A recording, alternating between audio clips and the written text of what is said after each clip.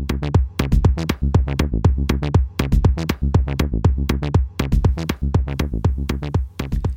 ladies and gentlemen, boys and girls, Mel Hubbard here. We're talking it's Elon Daily, part of the Talking Tesla Network. We're talking Thursday. We're talking August 15th. That's right. And have you noticed how good the sound system is in the Model 3? If you've got the good sound system in the Model 3, it sounds wonderful. Well, there's this Australian publication, mate, called caradvice.com, and it recently took to Twitter to give some insights about this sound system. And this is from Teslarati. We love those guys. And it turns out that the person that they hired to put the sound system in is this ex-B&O engineer who puts or created a sound system that's better than the $12,000 Bang & Olufsen option on the Audi A8, and basically just removed all the branding from it. Ladies and gentlemen, boys and girls, Model 3 is a great car.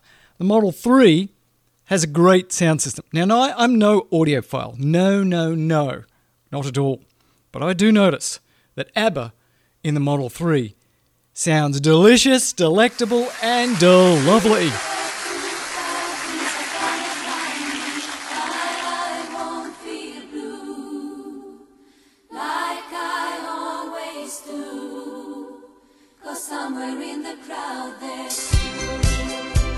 Am I right or am I right? Well, of course I'm right. It sounds wonderful. And it's not just because it's ABBA. It's because it's a good sound system. I don't know, but if you're like me, you probably spend a lot of time reading about Teslas and reading about renewable energy and thinking about how quickly we can get to 100% renewables and how we can electrify our cars, our houses, and ourselves, frankly.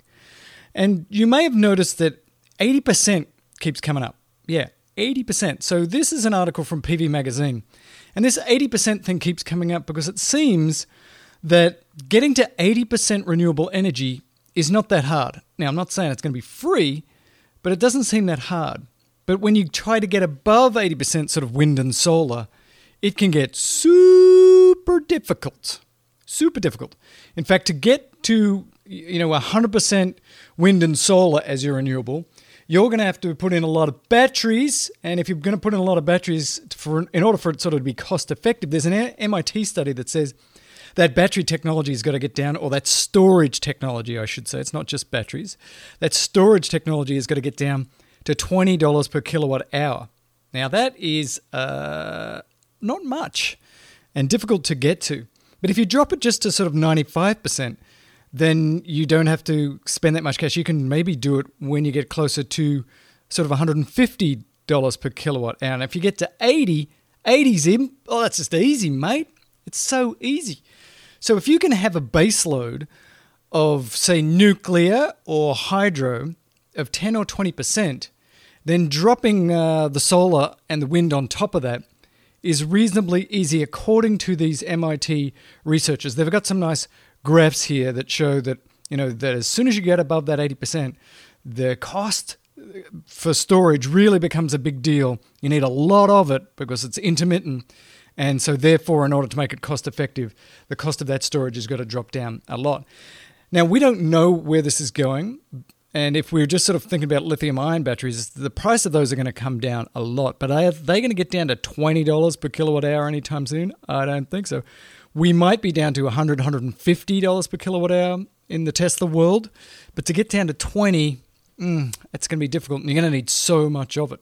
So a lot of people that are smarter than me are saying, we just need to think about just keeping nuclear around because it's carbon free. It's got its own issues, but keeping it around, and particularly some of these newer devices, to give us that 10 or 20% baseload, because then we can do so much of the rest very inexpensively, in air quotes, certainly compared to gas and coal and all that other stuff.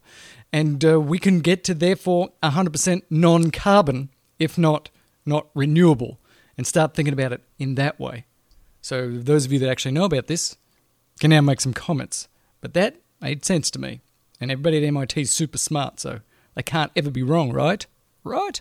Now, we all like us some SpaceX, right? And we've been talking about the Starhopper doing some hops. So it did a static one, and then it did a little tiny jump. And now Friday, yes, that's right, as early as Friday, they could have their permit to do that much bigger hop, about a 200-metre, 650-foot hop from one spot to another to see how it lands.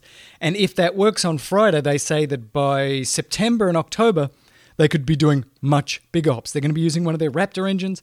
It's got about 40 tons of thrust, and this is all very good. So if this one works, and it doesn't go boomity boom, and everything looks good, and the FAA signs off on the permits, then they're going to be able to be doing big hops early as next month. This thing is cool looking. Like, go on to Teslarati, check it out. I mean, it is a weird looking, cool spaceship thing, and hopefully it's going to go hoppity hops on Friday. So, ladies and gentlemen, boys and girls, a couple of years ago on the Talking Tesla show, I talked about the fact that I'd got myself an e-bike. This might be 3 or 4 years ago. And I really like it. It's a high bike. It's sort of one of these road hybrid ones that can also go off-road kind of thing. It's a fine bike. It's a good bike. It's a lovely bike. But, you know, things move on. And there are so many electric bikes. It is like the thing to get right now. It is just heated up so much.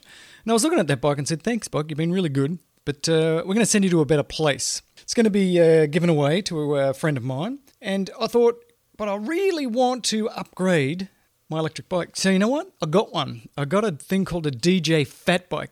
Because I was walking down the street weeks ago, and one of the kids around the corner is zipping around on this electric bike. And it's got these big fat tires and looks like so much fun to ride. So I said, hey kid, get over here.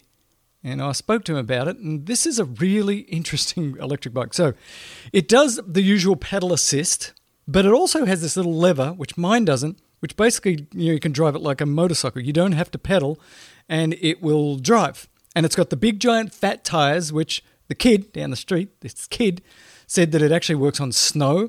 It works at the beach, and it works, up in Mulholland on the roads up here where I live, and it's super cool. So I got myself one.